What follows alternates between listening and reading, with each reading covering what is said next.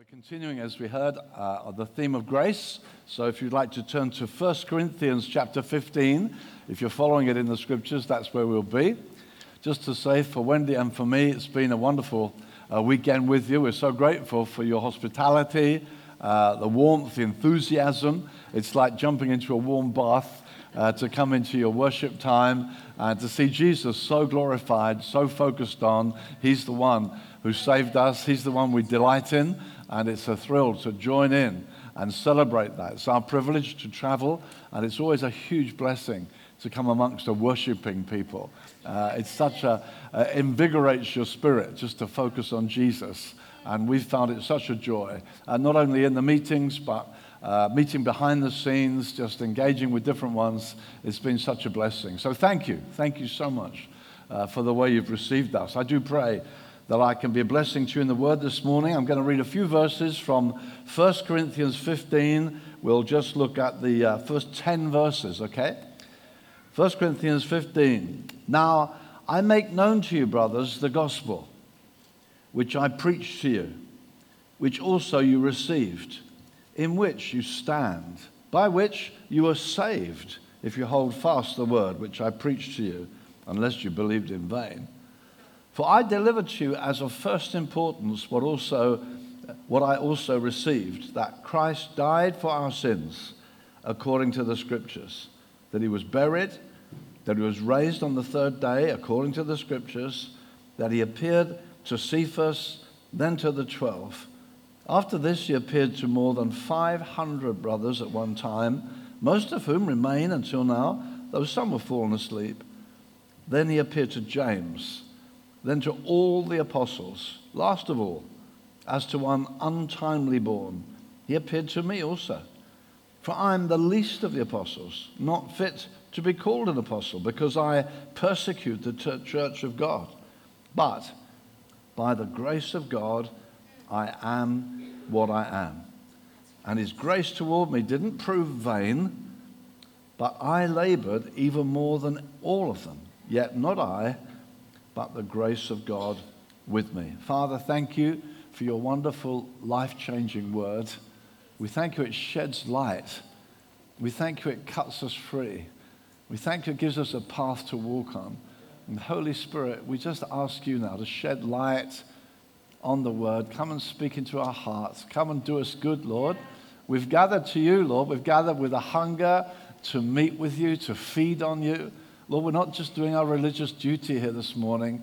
We're eager to hear your voice.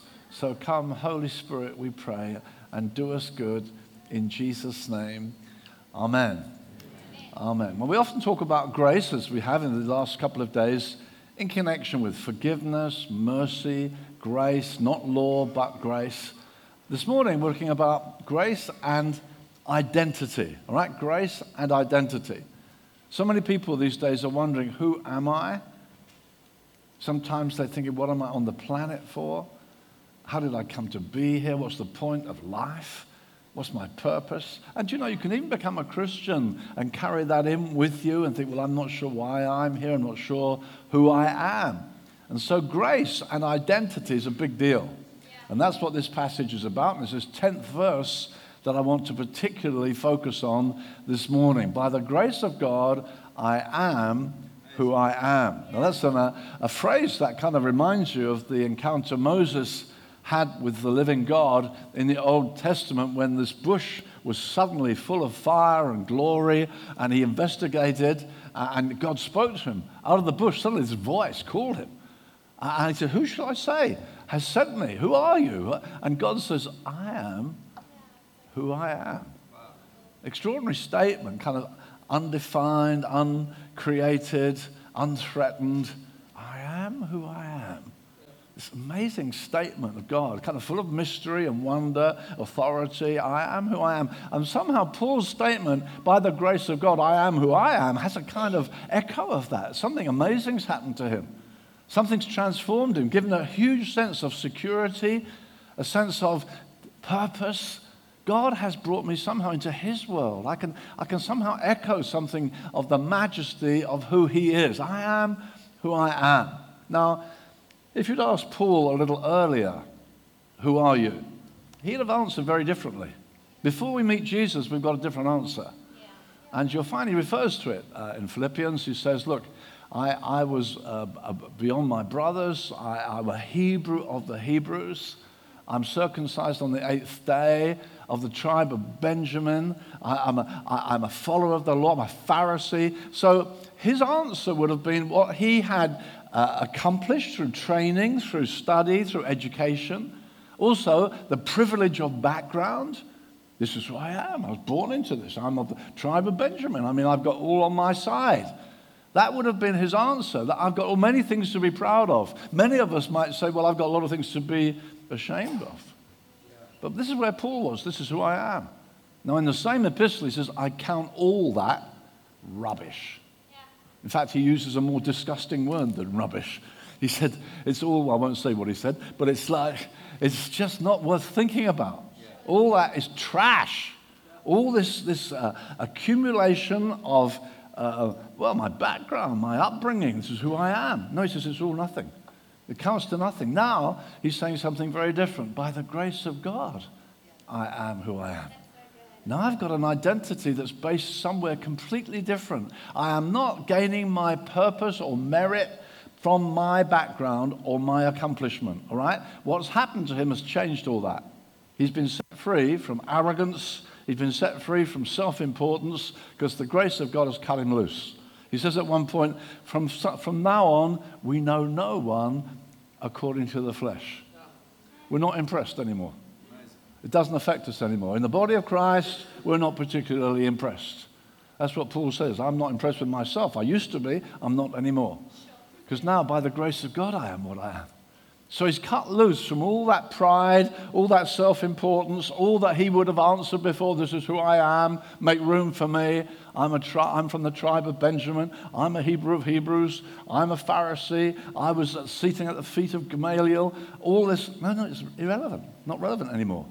No longer defines who he is. I heard a song when I was in South Africa once, had this line to it. On the cross, there hung a man who redefined who I am. On the cross, there hung a man who redefined who I am. By the grace of God, I am who I am. It's a new identity. Now, Paul had another background. This background was that he was responsible. As he said, I'm not worthy to be called an apostle. Why? I persecuted the church of God. I just read to you. He was present when Stephen, the first Christian martyr, was stoned to death. And Stephen was probably the brightest young star in the early church. In some ways, he seemed to be clearer than some of the apostles. It says the apostles were going up to the temple at the hour of prayer. It's like the apostles hadn't realized the temple's irrelevant now. We are the temple of the Spirit now. As Jesus said, not one stone will stand upon another. It's all coming down. Yeah. As he said to the woman at the well when she said, should we worship here or there? He says, it doesn't really matter. It's worshiping in spirit or in truth now. It's a new day that's dawned. All that's finished. And the apostles were still going up to the temple. Stephen preached a phenomenal sermon in Acts chapter 7. And they said he's speaking against this temple. He wasn't really. He was just talking about the wonders of what Jesus had done. He was powerful. No one could withstand the wisdom with which he spoke. Also, he was powerful. Signs and wonders were done through him. I mean, wow, this is going to be such a leader. They killed him. They put him to death. They slaughtered him. They destroyed him. And Paul was the one most responsible. It says they laid their clothes at his feet, which is saying he's the responsible one. Let's kill the guy. Kill Stephen. He's full of hatred of the church. And sometimes we can do things before we became a Christian. We're not sure, could I ever be forgiven for that? Maybe some of you think, well, I don't know, I so dishonored my parents. I so ruined that girl's life. I so messed up. I just don't know if I could ever be forgiven for that. And if there was one thing that Paul might say, I don't know if I could ever be forgiven. Hey, he killed Stephen. But he says, look, by the grace of God, I am what I am. Yeah. Grace brings definition to who he was. He's no longer this arrogant Pharisee. He's no longer this guilty guy who killed Stephen. He's been cut free. We've been singing about how he cuts us free. Beloved, the grace of God cuts you free. It doesn't only forgive you, it gives you a new identity, a new person, a new identity given to us by God. God loves to do that. You might say, can I ever be forgiven? But when God says it's over, you're forgiven. Will you walk away from it? That kind of guilt, walk away from it. Walk free. Because Jesus sets us free and gives us a new identity. Grace tells me what God thinks of me. By the grace of God, I am what I am. God has done an amazing thing. Now, God seems to love starting again with people. So even in the Old Testament, you see Abram. Well, Abram, when God first met him, his name's Abram. And that means exalted father. That's what Abram means. I mean, that's a pretty embarrassing name when you haven't got any kids. So I say, hello, how are you? I'm exalted father. Oh, you are? Yeah, I know, but I'm exalted father. God said, I'm giving you a new name. What's that? Father of a multitude. Abraham. Oh, wow, okay. Father of a multitude. No, Father of a multitude. He said, can you count the stars? So many will your children be. Can you count the sand? So many will your children. And Abraham believed God. And here we are, all children of Abraham, all around the world. That's what the Bible says. God made him a promise and changed his name. Changed his name. And he believed that name. He took hold of that name. He said, God, you've said this. You've promised me this. And even when he has to offer up his Isaac, he said, oh, we will come back again. He believed even in a resurrection if necessary. He took hold of that new name. We find other people given a new name. We find Jacob, which means crook. Fancy calling your child cheat, supplanter, crook. That's what Jacob means. Born, what are you? Well, crook. I'll call you Israel. Israel? Me? Yeah, Israel. What's that? Prince with God. Wow. I start again? Yeah, you start again. With a new name, a new identity. You're a new person. This is who you are now. I change your identity. Do you hear this, beloved? When you become a believer, you get a changed identity. You are a new person. A new person. We need to understand this. The grace of God has done a radical thing in us.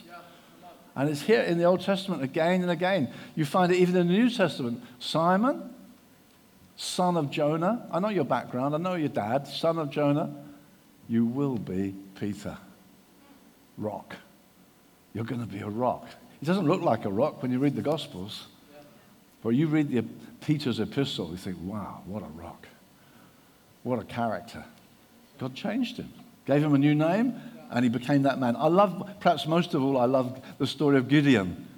There's Gideon, who's a scared rabbit. He's hiding in a cave. He says he's threshing the wheat. Well, that's daft. You don't thresh wheat in a cave. You have to thresh it out like in Cape Town when the wind's blowing, so the chaff blows away and you've got the good seed there. That's what you do. You do it in the open air, in the wind. He's doing it in a cave. And God goes in there and says, "Oh, mighty man of valor." I expect Gideon's thinking, who's he talking to? I thought it was the only one here. No. This is your new name. This is your new name. And then he says this, "Go in the strength of yours. Have I not sent you?" Beloved, he's transformed from a cowardly guy to a guy who's got the courage to take just 300 people against tens of thousands. He's transformed. God gives him a new name. God gives him a new title. He says, you are a valiant warrior. That's who you are. The grace of God gives us a new identity. And here we find it in the scriptures. God changes our identity. He gives us a new beginning. We mentioned last evening, so I won't get into it greatly, but the caterpillar becomes a butterfly. It's the same creature, goes through a metamorphosis. There's this caterpillar, goes into a kind of a death, comes out, a new creation. Now, if anyone is in Christ, behold, new creation. We need to get hold of this. By the grace of God, I am what I am. Grace is not just about forgiveness, it's about a new identity. We're now children of the King. You used to be darkness, now you're light in the Lord. You used to be a slave of sin, now you're a slave of righteousness. Amen? Yeah. God, you used to be a sinner, now you're a saint. That's what the Bible says.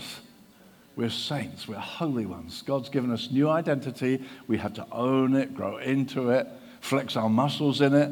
I don't know what happens inside that thing with the caterpillar, but when it comes out, it's wings, color, flight. New person. New person. God's given us grace and a new identity. Okay, a new identity. He says, by the grace of God, I am what I am. In Isaiah it says, you'll be called by a new name which the mouth of the Lord will give. I'm giving you a new identity. Now, in the same setting, he goes on to say, God gave me grace also for apostleship.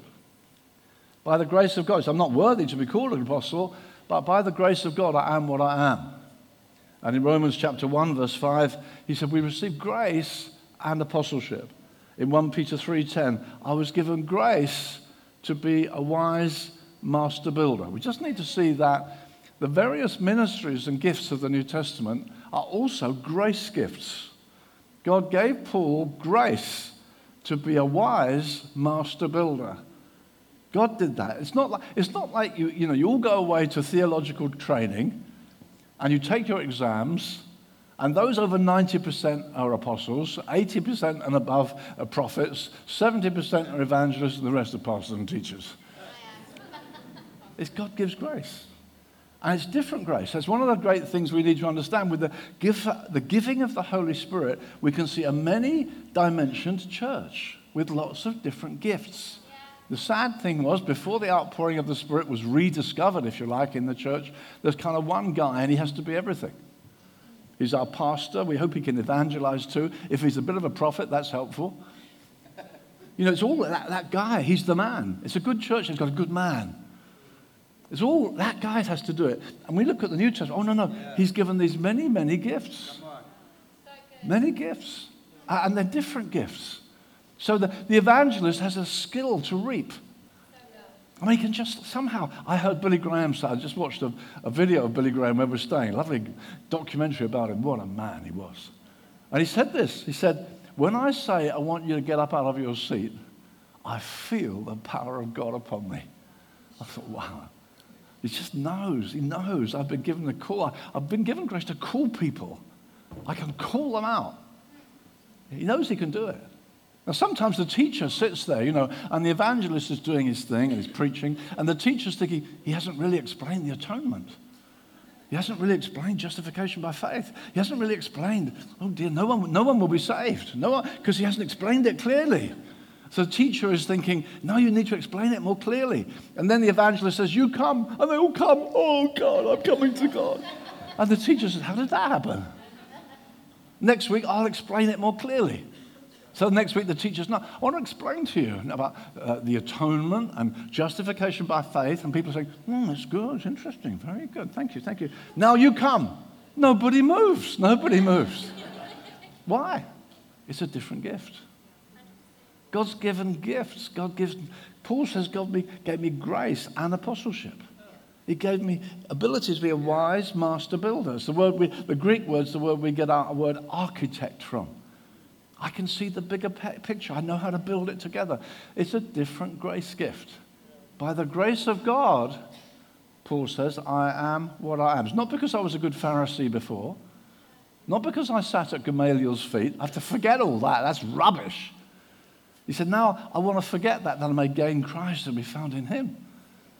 It's by the grace of God, he is what he is. And these various gifts come. So Ephesians 3:2, Paul says, I have a stewardship of God's grace that was given to me for you. So apostleship isn't kind of marks on the shoulder, pips, listen, it's my status, it's my office. No, God gave me gifts for you.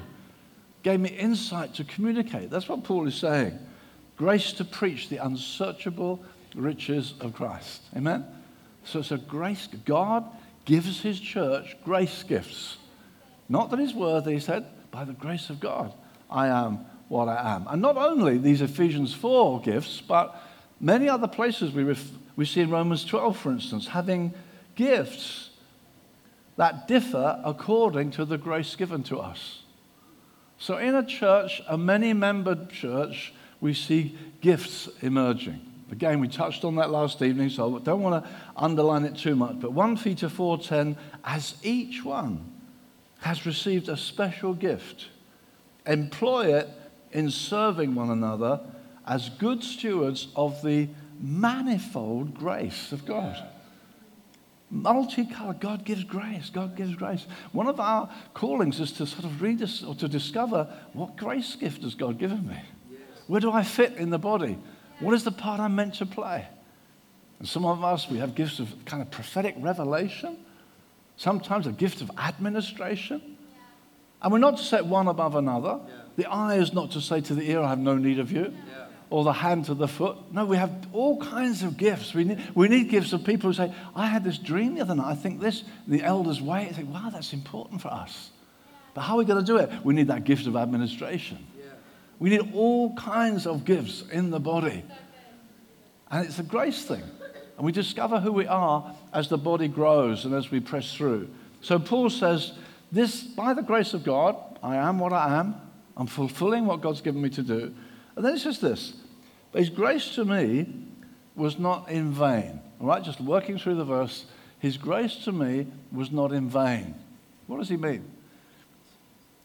Well, I've looked around in my concordance, a lot of places where it talks about being in vain.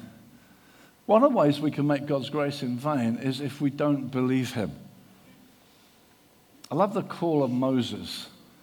You see, God comes to Moses, the burning bush, and Moses is called by God. But what do you find? Moses says this, I can't do it. Send somebody else. That's his response to God's invitation. Here's going to be the mightiest deliverer in the whole of the Old Testament. God comes to him in an awesome way. He says, now come, I'm calling you. He says, no, send somebody else. I can't do it. That is God's grace coming to you and you making it in vain. And many of us do that, beloved. God wants to call you to do something. So, well, I don't think I could do it. But it's not about you. It's about this grace he's going to give you. See, God has chosen, the Bible says this, God has chosen the weak things and the foolish things. In fact, the list is amazing. God's chosen the foolish, hasn't chosen many wise. If you've got a degree, you're lucky you're here at all. He hasn't chosen. It says so. He hasn't chosen many wise. He hasn't chosen many mighty. He hasn't chosen many noble. So if you're a bit noble, you got in, well done. Not many of you will. I mean, he hasn't chosen many. God's chosen the foolish things of the world to shame the wise. And the weak to shame the strong. God's done it this way. And so when you say, well, I don't think I could, well, that's going to be, many of us will do that. Because we feel, I'm very weak, really. Well, God's chosen the weak. But the whole thing is we respond to him. Because God wants to win the world for his son. God wants to build a great church here. God wants to impact this whole region, this growing impact. People moving in, new houses going up. Jesus wants them for himself. He wants a great church. Well, it's made of people who say, I know I'm weak in myself. But God. You look in that list in 1 Corinthians, it says, not many mighty, not many noble. And it goes right down. It says he's chosen the foolish, he's chosen the despised. And then it says this, he's chosen the things that are not. You don't get any lower than not. When you see about Samuel is sent to Jesse's home. And he's told there's going to be a king there in Jesse's home. And Samuel, the national prophet, turns up. And Jesse presents his 7 sons. And Samuel, he's walking almost immediately to Eliab, who's big like Saul was. He goes, and God says, no, he's not the one. Oh, he looks so, no, he's not the one. And he goes down the 7. And he says, what's the deal? And God's saying, no. He turns to Jesse. He says, are these all your sons? And he said, there's one outside looking after the sheep. Doesn't even say his name. Imagine if the national prophet's coming to your home, or the big guy's coming. You know, the most famous guy in the nation's coming to your home. I want to meet your sons. One of them, don't bother with him. He's looking after the sheep. Don't even get invited. And then the national prophet, this. So is there another one? Well, it's as though David was not. He doesn't get invited. Oh, there's one more looking after the sheep. God chooses the things that are not to bring to naught the thing that is. Mr. Goliath very much is. He's not going to be for long, because the guy who's not is going to bring him down. But it's grace that's given. Grace is given to the guy who's not. Beloved, we've got to understand it. You mustn't assess what is my identity? Well, my background isn't much. My education is pathetic. I was born the wrong side of the track. I really wasted my life. And then I did that. Then I could get forgiveness. You mustn't be dogged around by that stuff. You need to get hold of the grace of God. Say, Lord, I can hardly take this in, but thank you for a new start. Thank you for a new identity. See, it's not, oh, I'm an optimist. Nothing to do with optimism. It's God's recreative skill. God is a God of resurrection. He starts, God, I don't understand. I really don't understand it. It's like God loves starting again.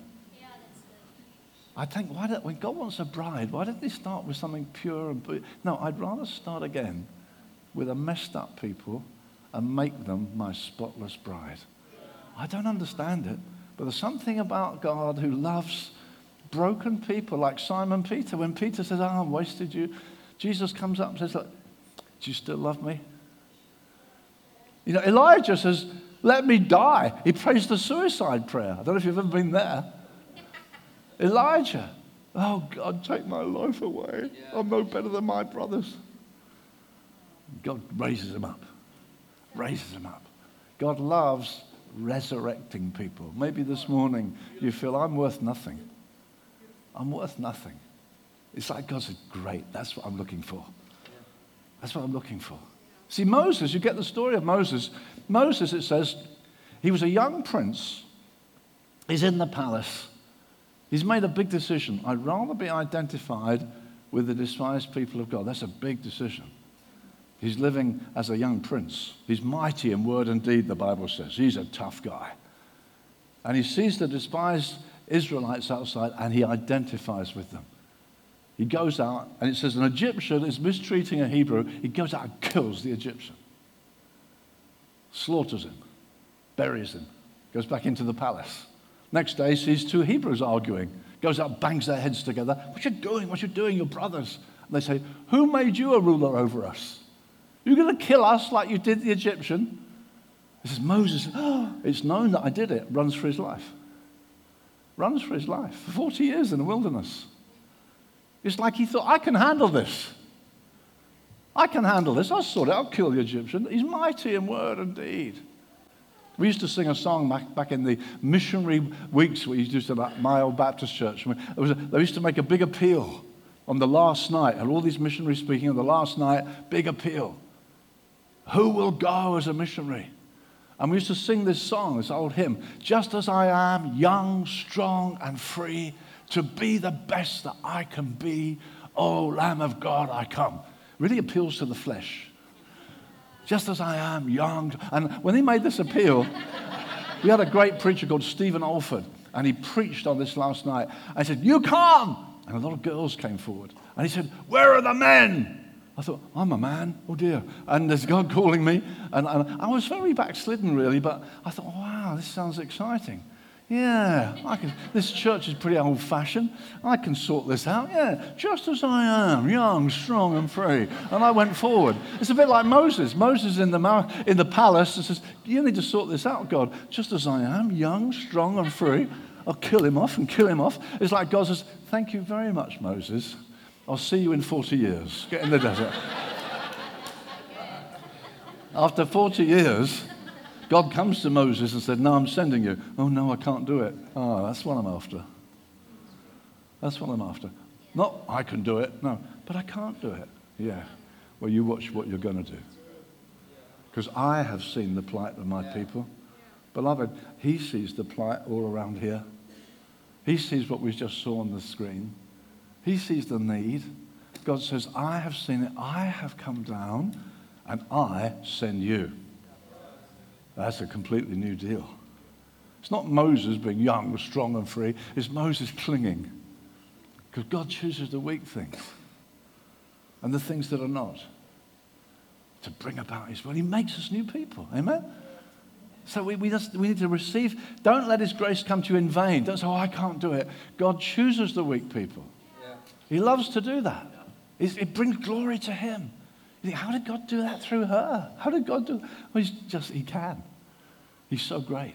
That's why we worship Jesus, because he's so great. So he said, I won't let it be in vain. I'm not going to resist the grace of God. Secondly, let's not add legalism. Well, we did with that on the first night, so I'll just put it as a headline. Don't add rules that undermines faith. Don't go back to the law. It undermines grace. It's going to make grace in vain. As Paul says, I do not nullify the grace of God. For if righteousness comes through the law, Christ died needlessly. You have been seeking to be justified by law, have fallen away from grace. All right? So he says, I'm not going to make his grace in vain. I'm not going to become a lawman. All right? That's the second one. We don't spend time on it because we spent a whole evening on it. But thirdly, on the flip side of that, something we need to say at a grace weekend, I'm not going to let license spoil grace. What do I mean? 1 Peter 2:16, act as free men, but don't use your freedom as a covering for evil.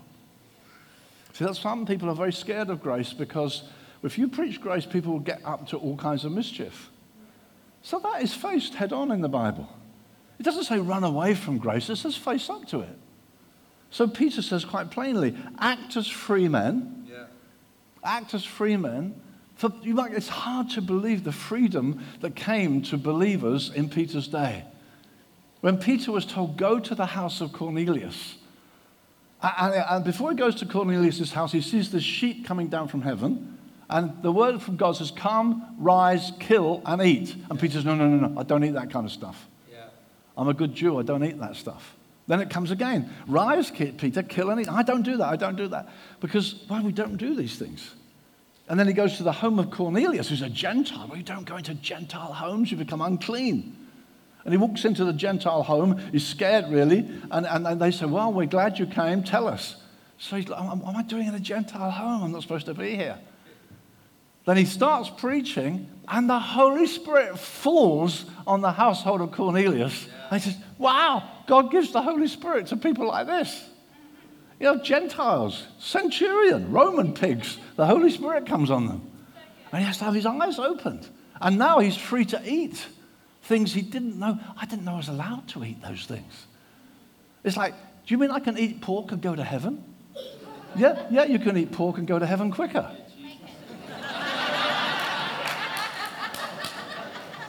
It's like the freedom must have been amazing for these Jewish people. Are we allowed to do that? And they said, oh yeah, you are allowed to do that. You're allowed to do that. And so Peter says this, act as free men. You're free now. You used not to be. Paul says, for freedom, Christ has set you free. Stand fast in your freedom. But Peter says, don't use your freedom as a cloak. Don't say, oh, I can do this now, and then get into foolishness that makes you a slave again. You prove your freedom by becoming a slave again. So again, Jude 4 says this, ungodly persons who turn the grace of God into licentiousness. There's that danger that we say, oh, I'm in grace, and get into licentiousness. The Bible's very plain. It's mature. It's able to look at this thing. It doesn't, oh, don't preach grace. It gets you. No, preach grace. Teach grace. But don't use it to get into licentiousness. The Bible's very clear. Again, in 1 Corinthians 6:12, all things are lawful. What a statement. All things are lawful, but not all things are profitable. All things are lawful, but I'm not going to be mastered by anything.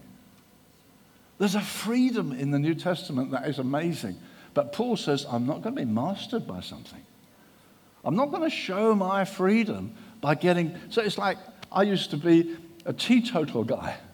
I was backslidden. I used to get drunk. I came to Christ. I gave up everything. Even gave up my jazz records. Foolish. I gave up all sorts of stuff because I thought that's my old world. I gave it up. And I wouldn't toast the bride and groom because no, I'm not touching that stuff. And I took out a non-alcoholic driving license. I mean, I'm absolutely out of it. And then I start reading the Bible. I think, hey, wait a minute. Jesus drank wine. He was a wine bibber. Some people say it wasn't real wine. Oh, I see. He was a fruit juice drinker, you know. He was a fruit juice bibber. That's why he got such a bad reputation. No, I see in the Bible, oh, okay, they did drink wine, okay. Now, the danger is this, okay, so they do drink wine, so it's okay. So I'm going to drink lots of it and lots of it and lots of it to prove my freedom. No, you don't. The Bible says drunkenness is out. Don't get drunk with wine. It's very explicit. Don't say, oh, in grace I can do all sorts. Hey, be careful. It doesn't say don't preach grace. It says don't push it to such a place you get into trouble. The Bible's mature enough to be able to handle that. We don't want to be immature. Say, oh, don't go anywhere near it. No, the Bible doesn't say that. It says grow up in all things into Christ. Walk godly. That's what we're invited to do. So don't make grace in vain. Don't make it in vain by legalism. Don't make it in vain by license. Another one, don't be in vain by not listening to other believers. Right? Let me just show you a few verses. Paul said, I submitted my gospel to the other apostles lest I should run in vain. And one time he says, look, if anybody preaches a different gospel to me, let him be accursed. If an angel preaches a different gospel to me, let him be accursed. You think, boy, this guy's pretty sure of himself. Then in the same epistle, the same letter, Galatians, he said, I went to Jerusalem, I submitted my gospel to those who were in Christ before me, Peter, James, John, and they gave me the right hand of fellowship. He was respectful of those who were in Christ before him. He cared about what does the church really teach? He didn't want to go off on a tangent, lest the grace of God should be in vain. And Paul is saying, don't do that. As an old guy, I've had the privilege of seeing loads of young men come through. It's such a privilege. I love it. It's such a privilege. One of the saddest things is when you see a young guy come through and then he becomes preoccupied with one doctrine. He becomes a single-issue Christian. And you just think, you can't. No, have you read this? Yeah, I read it. This is the key. This is the key to Christianity. This is the whole thing. No, it's just a thing. They become single issue. It's all they're taken up with. They're just taken up with it. Think, come on, there's a whole body of doctrine. And to see a super young guy or girl get into, oh no, this is the answer.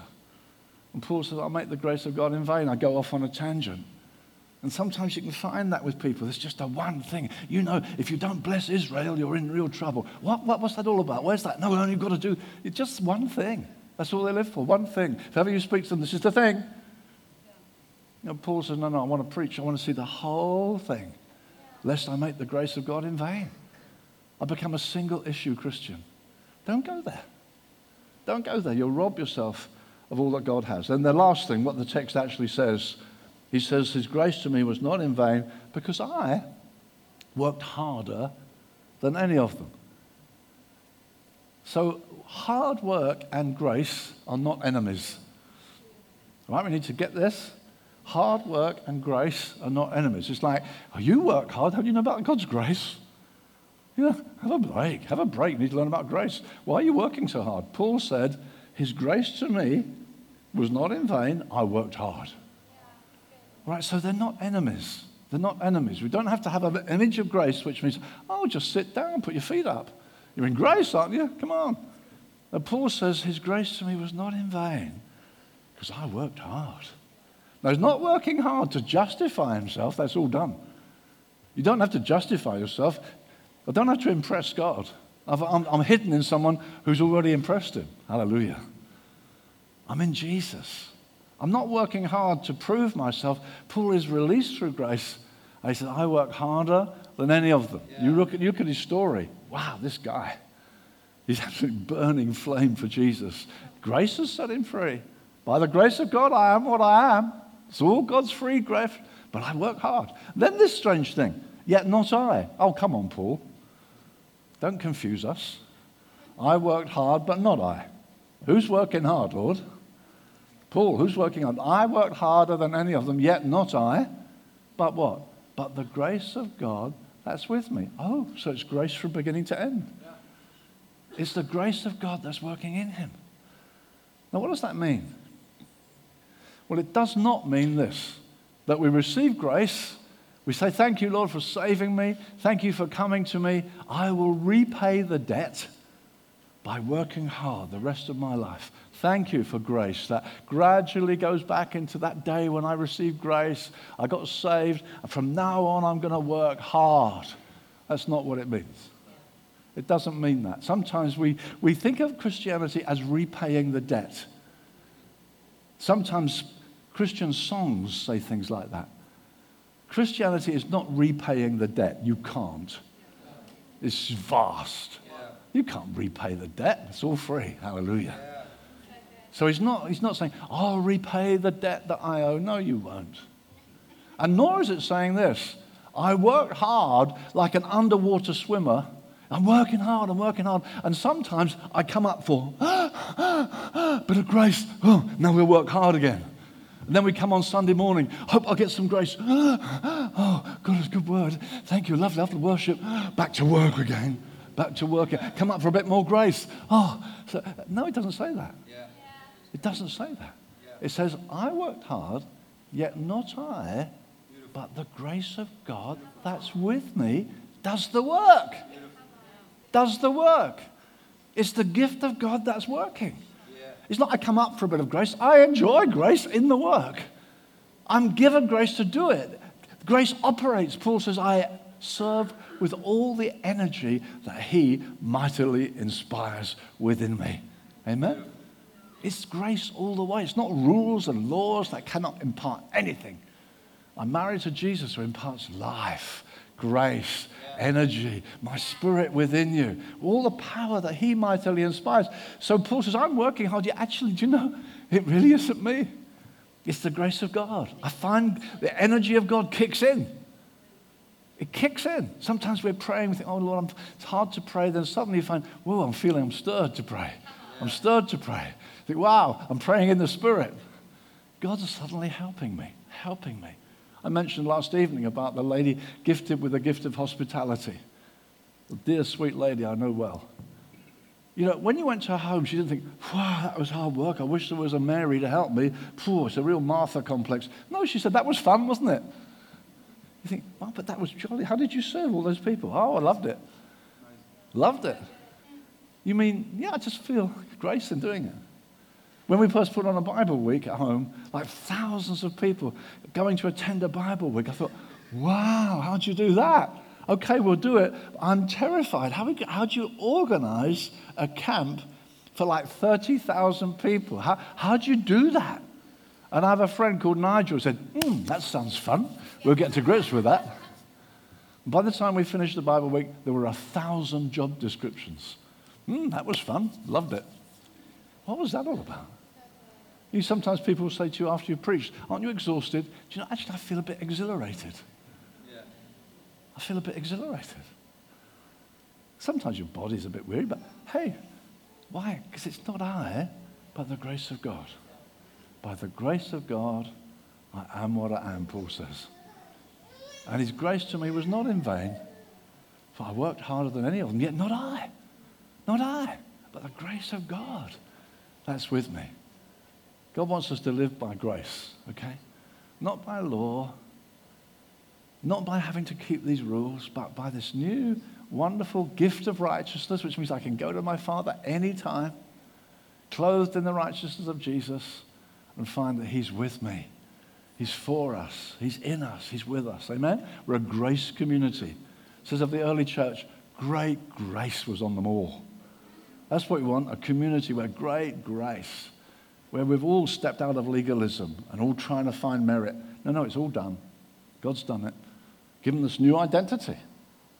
I know who you were. This is who you're going to be. I free you. I give you a new identity. Run with it. Fly with it by the grace of God. Father, I just pray that your word will do us good this morning, that truth will set us free to follow you with all our heart, to fly into the purposes you have for us.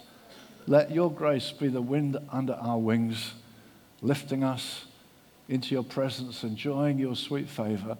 Let your word do us good, we pray. In Jesus' name, amen.